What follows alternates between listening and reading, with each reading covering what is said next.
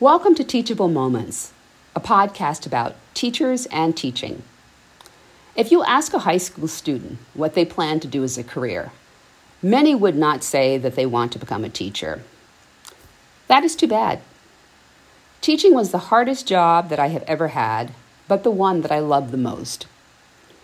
My name is Valerie Henning-Piedmont, Superintendent of Schools in the Hastings-on-Hudson School District in Westchester County in New York State. I made this podcast for selfish reasons.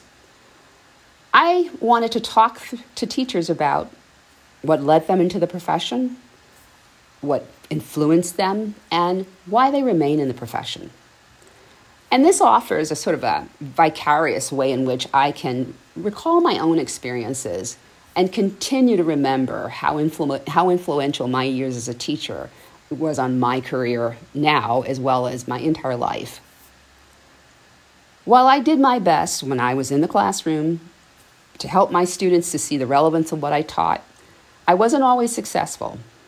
It was during these moments of failure that they taught me so much about resilience, struggle, and perseverance.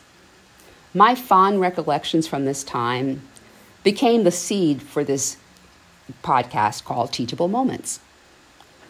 It explores the journey of teachers into the profession, what they love about teaching, and the impact students have had on them.